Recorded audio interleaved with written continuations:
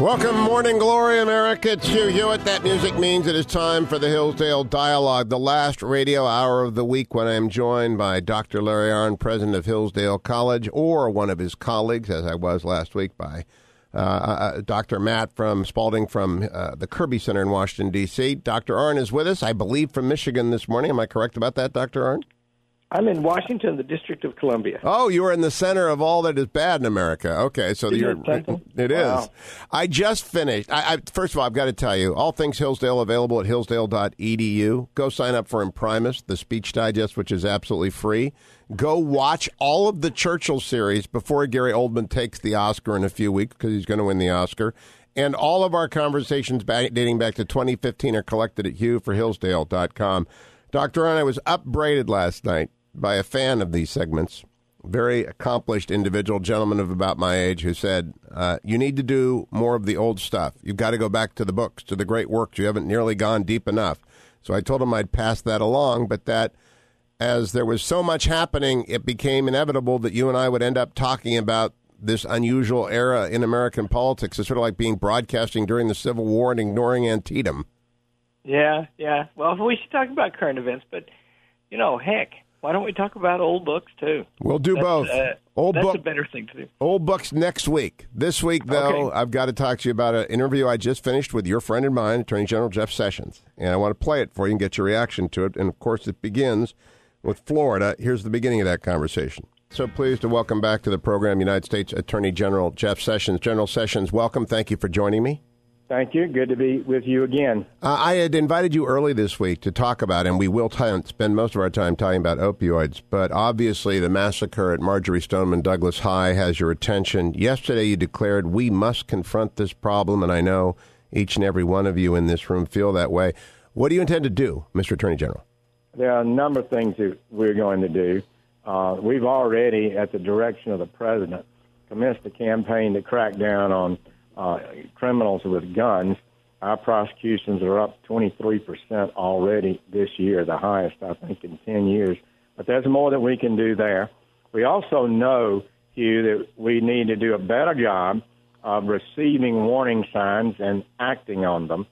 And our team, as we wrestled with this yesterday, we think that somehow, some way, school systems have got to be emboldened to confront kids that they think are dangerous. Parents need to be encouraged, and when police and law enforcement get information, they need to act better.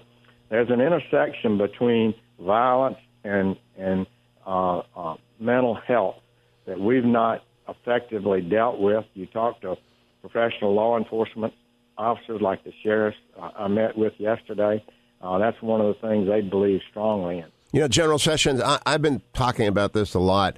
People want to call in about troubled kids, but if you're a district superintendent or a principal, you're looking at a lawsuit if you do that. I think we need to authorize and immunize these people, and that we need a no-buy list like we have a no-fly list, and maybe a rebuttable presumption. These are legal terms, but if a principal or a school district superintendent says this kid cannot buy a weapon, I think he ought to go on a no-buy list. What do you think of that? Hugh, you're touching on something. People are afraid they'll get sued. They don't know what their rights are. They've been told that unless somebody has been declared officially by a judge to be incompetent or mentally ill, they're not able to do anything but treat them like anybody else.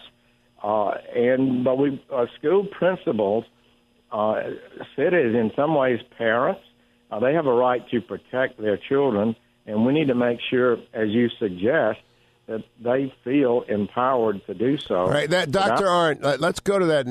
We have a no-fly list and no-buy list, but principals and school district officials, they really are afraid of getting sued if they blow the whistle on kids who are marginal.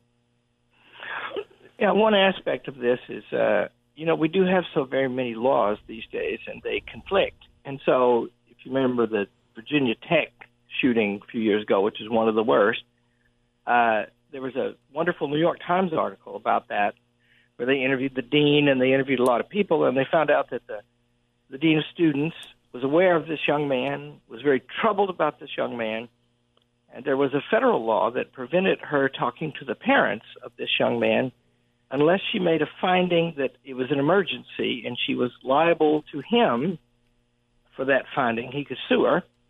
And there was a Virginia law, it might still be on the books, and it forbade a college for sending a student home because of mental troubles.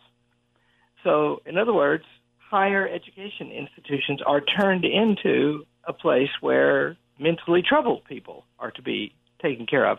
And so she was caught between a rock and a hard place. And you know, it's characteristic of the government today that it's on both sides of every question. That is exactly right. And so, you know, what's a person to do? You know, I can tell you, when you get a troubled kid, you know, and Hillsdale College is full of kids, and some of them are troubled, right? They have depression, and you spend most of your time with them, and you need to be liberated to deal with them and to involve their families in the dealing. And you're right that if you're going to, you know, if a place where a bunch of kids gather, and there have been a lot of school shootings now, and a place, and think of this too. Here's a problem. It's not a governmental problem.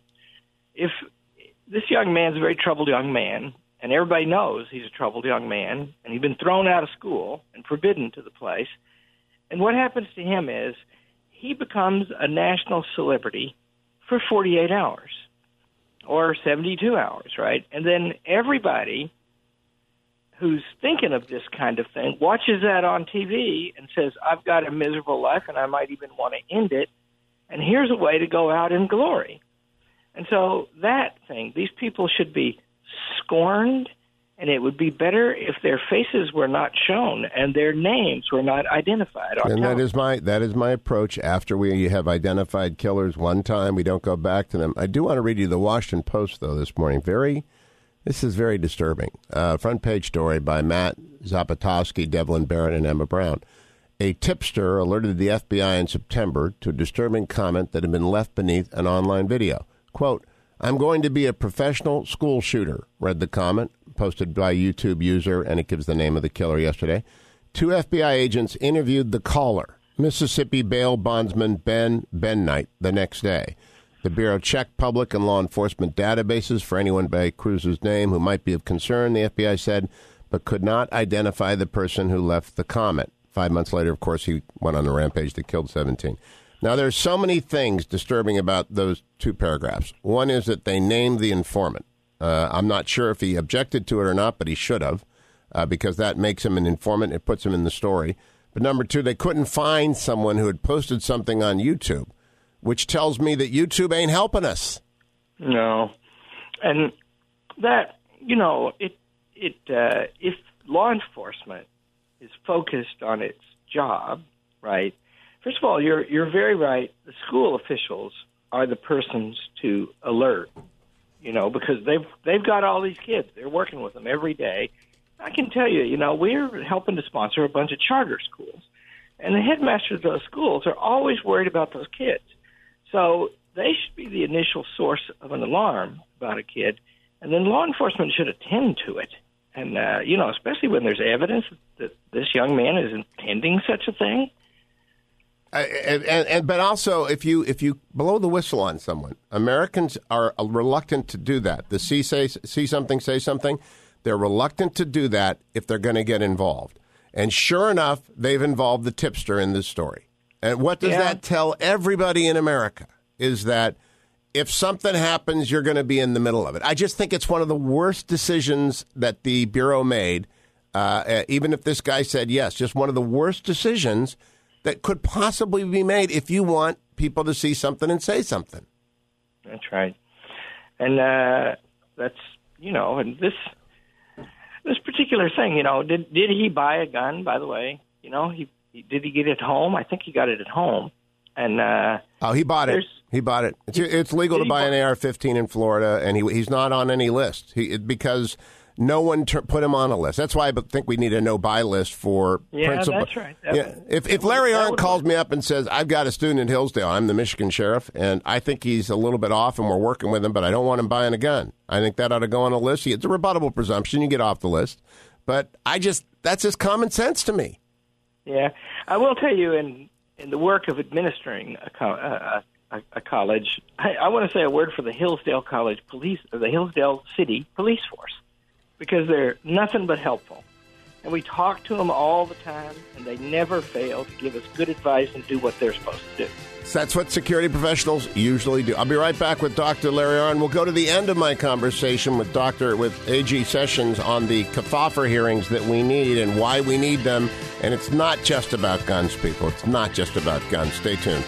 Welcome back, America's Hugh Hewitt with Dr. Larry Arnn, president of Hillsdale College. All things Hillsdale are available at hillsdale.edu. Good for the soul, good for the country, good for you to go and sign up for Imprimis to watch the courses on the Constitution on Winston Churchill, or to listen to all of our conversations dating back to Homer in 2013 and moving forward in time and space. And we will return to those, as we have been admonished to do so by listeners. And they all collected at hughforhillsdale.com. Dr. Arnn on MSNBC just now, the lower third, the Chiron said the epidemic of gun violence in America. What I brought up to the Attorney General at the end of our conversation, I'd like to get your comment on. Here's what we said. Yeah, a lot of people don't remember the CFAFR hearings, but they really focused on organized crime, and they woke America up to what was happening. Last question, Mr. General, Mr. Attorney General.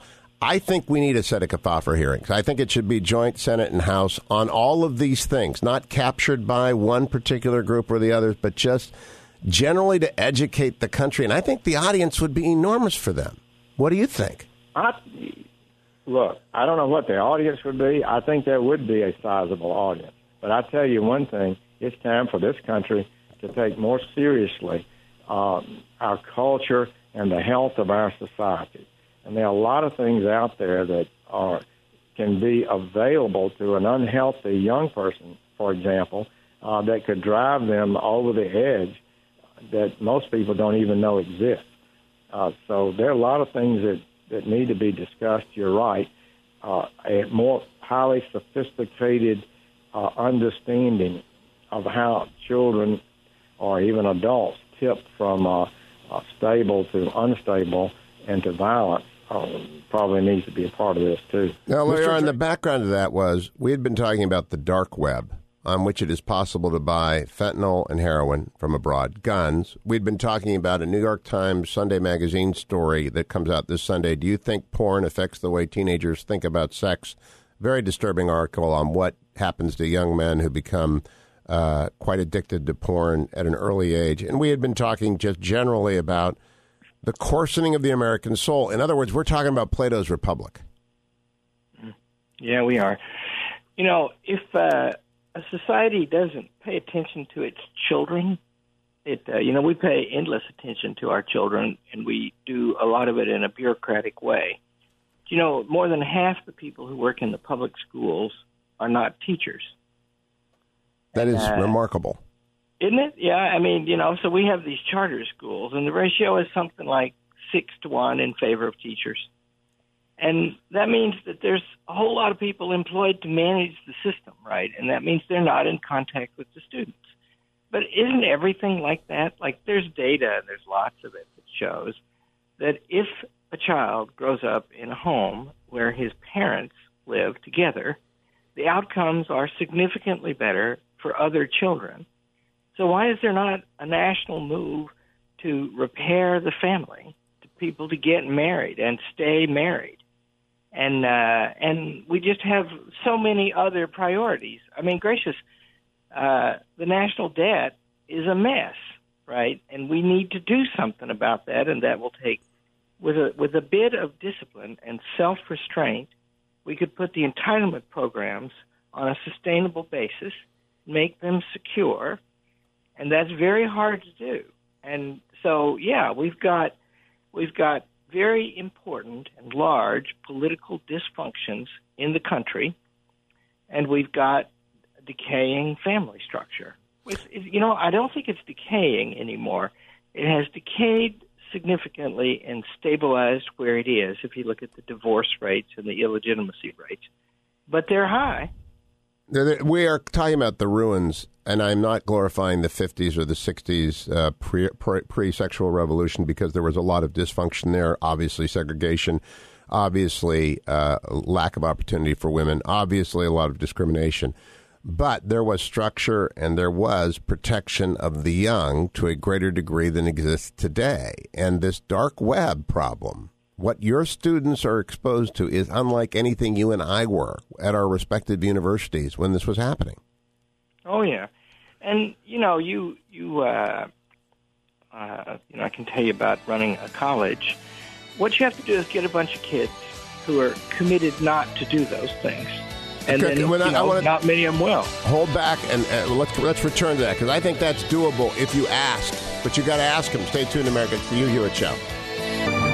Welcome back, America. It's Hugh Hewitt, joined by Dr. Larry Arnn, president of Hillsdale College, and we're talking about something very important that actually binds all of the Hillsdale dialogues together from the time we began to this morning in the aftermath of a massacre of 17 students in a Florida high school, which is how do you produce good people and how do you improve them? And that's the project of Hillsdale College. And there are some people out there who believe there are scientific means of doing that and that there are scientific solutions, technical solutions to every problem. But, Dr. Arnn, you stand against that proposition, so does Hillsdale. Yeah, we have a national goal that politicians love to talk about, that everybody ought to get a college degree. A very large number of people go to college, and the graduation rates are small, less than half. And so why? Well, college is the kind of thing, like every really difficult and fine thing that you do in your life, you will never do it well unless you really want to, because the motivating force inside a human being is in the human being's own soul. Workers do better when they work hard. So that young man who shot up those kids in Florida, that young man, he was not fit for high school. And there wasn't anything the teachers could do to help him because he would not be helped. And so they rightly sent him away. And that's because to sit and learn, the idea that you can be made to do that is a defiance of human freedom itself. So the point is, you want to structure the society so that people are responsible for themselves, and their wishes and their hopes and their loves can gain expression through their actions. And if we would just focus on that, then these numbers about kids who grow up with single parents, right? A lot of them come out great, by the way, and God bless them, and God bless the mothers and the fathers who raised them by themselves, right? Yep. But the averages are not good. And the reason they're not good is they need a man in the house to show them how a man should act, both the girls and the boys, and they need a woman in the house to show them how a woman should act. And they watch that, and they're formed by that. And if the society is not doing that, and there's violence everywhere, then the only thing to do is, however hard that is to fix, and however dysfunctional our political system, it's still true that remains to be addressed, and until it is, there's going to be problems. And there will be, and that's going to keep going on. But at the beginning of the break, you started to say to create a college, you have to get people who will agree not to use fentanyl, not to submerge themselves in porn, not to buy guns on the dark web and threaten each other. You got to get them to buy into that. How do you do that at Hillsdale? Well, you have to. We recruit by telling them, don't come here. I hereby warn all of the prospective students who are listening to this show, don't come to Hillsdale College. It's very hard. It's cold. It's a little boring town. You won't like it, right? And after you say all that, and then you've got to sign this honor code, and it commits you not only to ways of behaving, it commits you to goals, which you, on your honor, undertake to serve. And it has to be on your honor because you're the one who's got to serve them. Now, if you do that, in the overwhelming majority of cases, you get success. And then if you have majority of cases, then the number of cases you have to deal with that are not successful is smaller, and you're better able to deal with them. Yeah. It's not perfect. It's just good. And it works. But that project has been largely abandoned by higher education, has it not? Yeah, and that's because we substitute the idea that you can do it for them, right? Isn't that the whole therapeutic, bureaucratic, centralized state? Isn't it the idea that experts, remember that phrase, that's so important, experts can do it for you better than you can do it yourself. And they can't. There's just too many of us. And anyway, each one of us is human. We actually find our human lives in the business of solving human problems according to our wishes and our hopes. And if you don't start the reason you should focus authority in education with teachers and parents and the school as the sovereign unit is because they're the ones close to the problem. And if you focus authority outside it, you'll get so much silliness. Right. You know, I focused yesterday. I had Secretary DeVos on as my guest and had a wonderful conversation with her. At one point, I asked if she would not please turn her Civil Rights Division on the National Collegiate Athletics Association for the simple reason that I believe they have become a state within a state, and they are acting like a government. And if they're going to act like a government, they've got to be held to the account of a government and respect freedom of association, freedom of speech, freedom of religion, and they are not doing so. And I asked her as well to turn that Civil Rights Division on accrediting institutions that are penalizing religious institutions by denying their students opportunity, for example, to do student teaching. In other words, to stop these quasi-state entities from imposing a code that is not common or agreed upon. Yeah, it would be the NCAA is, I speak as an institution that's a member of the NCAA. It's a mess. But I speak the head of an accredited institution going through that process as we speak. Well, the truth is, one thing the government could do in these private things is prevent monopoly. They should, and with accrediting, they have the simple power to do it because they've taken over the Department of Education under George W. Bush and then Obama, have overtaken or taken control extensively of a set of regional accreditors that were formed as private institutions about 80 years before there was any Department of Education. And so one thing they might do is just make sure that there are lots of options available to one for who accredits you, right? And since the accreditation is the gateway to the federal money, we don't take that money, but everybody who does, and that's almost everybody, they've got to go through it. And you could fix it that way. And if there was a way to offer, like if we had 6 good options of who to join for athletic association, we would pick one that would form around people like us. We have found an athletic conference like that to be part of. But why not a whole NCAA? There are 2. There's the NAIA and the NCAA. There should be 5. Yeah. And another thing is there's a select, when we think of college, right, when in general people, some at least sophisticated people, we were using that word during the break, when they think of college, they think of the Ivy League. And when they think of the NCAA, they think of Alabama playing Georgia. Florida, yeah. Right, and that's, and just remember what those places are like.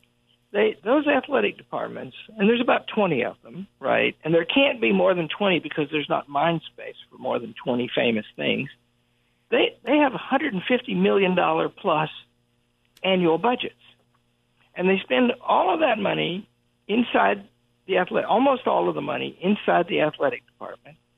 And so there's a kind of an arrangement, right? And the arrangement is, if you will make me nationally famous, if you will make me a household word, then we will let you keep all this money, and I will have that fame worth, hundreds of millions or billions of dollars for free. Yep. And that's the deal, right? And then beneath them, there are a tier of colleges that all want to be like them, and they become like them, the successful ones, in their area, and they get something for that. But if you want to get up in that division, they come and look at your press box, and did it cost $12 million to build, and can you draw 30? Do you have a capacity for 30,000 people or whatever the numbers are, right? And so you've got to put on a big show, And I like college football. I like big-time college football. I like to watch it at the end of the season. Even though you're from Arkansas and they've never had it there? Yeah, come on. And I was, I can't really defend the University of Arkansas against Ohio State, but I can Hillsdale College. Our players can read. Well done. Well played, Mr. Bond. You're going to be nasty. Yeah, well played, Mr. Bond. And actually, there's brilliant Ohio State football players. Let me quickly add. Yeah, okay, you're lucky because they're big. They're big. Joey Bosa, you don't want to run into Joey Bosa somewhere, my friend. I don't want those guys visiting me. Yeah, but see, in other words, it is out of this stuff is. I used to, my late father was, what a wonderful man, right? And we were Razorback fans, and I can remember watching ball games with him after I came to the college, and he looked at me one time and he said, "How could that boy, national TV, possibly do that?" And I said, "Dad, do you remember that boy is 19 years old?" It's a miracle they do what they do. Yeah. So anyway, that's the charm of it. But it's huge, like in college basketball now, all of the programs, Lord, even Duke, run by a very honorable man, science has got to the place where apparently you can know that there's about 15 guys in the graduating senior class of high school, and if you can get 3 of them, you can win a national championship. Yep. And those 15 guys are recruited on the view that 2 years or 3 years from today, you're going to be making $10 million a year, because you're not going to you're going to be here for a while, and then you're going to go on and play in the NBA. And the point is, that's the institutions, and all of the ones that I've named are old, and they have high purposes written in them, and it would be better if they served those high purposes wholeheartedly, including in athletics. I agree with that, and I don't have a lick of hope that they will turn, because institutionalized into their governance are different metrics of success that have to do with endowment size, application size, the number of rejections, and a variety of other metrics which are wholly disassociated from people living the happy life. I mean, it's not at all connected anymore. So Robert Maynard Hutchins, famous guy at the University of Chicago, stopped the football program. And that was very controversial. And, I would do that. I could do it, too. I don't, because they behave themselves and they have the same entering credentials and a better graduation rate than the rest of the college. Yep. But could anybody, is there a living person or group of people who could do that at one of these big-time colleges? No. Would have the power to do it. No. Right? It's not possible. I'll be back with Dr. Larry Arnn, and we'll connect all the dots for you, as well as a quick course in the Second Amendment, because you're going to need it for the week ahead in the conversation you're going to hear. So don't go anywhere. Dr. Larry Arnn will be right back. A well-regulated militia being necessary to the security of a free state, the right of the people to keep and bear arms shall not be infringed. This is Hugh Hewitt. Dr. Larry Arnn is my guest, president of Hillsdale College, all things Hillsdale at hillsdale.edu. Dr. Arnn, the headlines of the day linked to the Second Amendment are from the Washington Post. The Second Amendment is being turned into a suicide pact. From Bloomberg, nothing in the Constitution prevents sensible gun rules. And from WKBN, Youngstown, husband of Gabby Giffords, we can't be stupid about the Second Amendment. Now, it is absolutely true that the United States Supreme Court has ruled in Heller and McDonald that the Second Amendment is an individual right, belongs to individuals, like free speech, like free association, and that it is subject to reasonable regulation. But no one actually ever talks about what the specific sensible gun rule that they want to impose is, and that's where the problem comes. Most people who are gun owners are afraid that confiscation is coming at them. And most people who are gun control advocates don't really know what they're asking for. Well, so these are toxic politics, I'll just say to start with. And one of the reasons these stories are command the attention of school shootings and other shootings, is that people want to use them as a weapon to advocate their position on gun control. Yes. But your summary of Heller is exactly right. It is an individual right, and by the way, it would be an individual right whether the Supreme Court had ruled so or no, and it would even be an individual right even if there were no Constitution, because you have a natural right to defend yourself. But that's right. In civil society, sensible rules about the exercise of that right are, of course, lawful. And one, for example, is that there are prohibitions in America against owning and use of fully automatic weapons. Semi-automatic weapons are allowed. And fully automatic weapons mean that they just keep firing when you press the button. And so that's been forever a law, and the National Rifle Association endorses that law. And that means that the law that you just stated, that you recommended at the beginning of this program, that the list of people who can buy a gun and cannot be enhanced to make sure you include people who are identified by schools as being dangerous. Right. And of course those things are legitimate. And the background checks should not be an impediment to people purchasing a firearm, just to people who can't be trusted with one purchasing them. And so, yeah, of course that's right. But the other thing, though, is if we were actually to undertake, because it's hinted at in the New York Times this morning, undertake the task of regulating every gun in every home where there's a child to make sure there's a lock on it, well, you just have to remember that's a big power, and the government is very powerful anyway. And so will they use that well? Will they use that consistently? I mean, gracious, do a Google search about FBI today and see what the stories are about. Because they seem to be involved in politics. They do indeed. And Andrew McCarthy and Byron York, we are diverted because of the tragedy from attention on this, or we would be talking about this.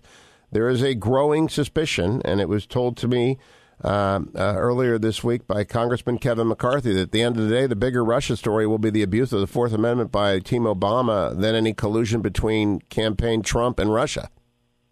I think, I had dinner with the very great Molly Hemingway last night. It's all over this story.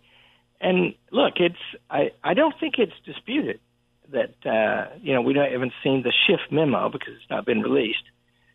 Schiff is the ranking minority member of the Senate, of the Intelligence Committee. But I don't think this is disputed, that the FBI used a dossier by a partisan, Christopher Steele, to get a surveillance warrant on an American citizen who was an unpaid advisor to Donald Trump. Yes. They did that repeatedly after they knew that he had spoken to the press. They did it once after he had been dismissed by the FBI for disclosing information without warrant. And they didn't tell the court. Press. And they didn't tell the court. And they didn't tell the court that he had made partisan statements against Trump in the course of his revealing this dossier that he contrived. And so the point is, that's politics, right? Right. That's law enforcement involved in politics. And thank God that we have procedures and due process rules that they're supposed to comply with, because when they don't, it glares. It does glare. They haven't here, it looks like, right? And so that's a big story. Right? And we're going to get to the bottom of that. And we're going to keep talking about that. And we're going to go back to the great books. One of the suggestions last night is that we do each of the plays of Shakespeare, which would mean you have to wake up Professor Smith. But you think about that, because I was getting hammered by people who miss our conversations about great books. But I tell them, it sort of does matter what we do here on politics every single week. Larry Arnn, president of Hillsdale College, thank you. All things at Hillsdale, hillsdale.edu.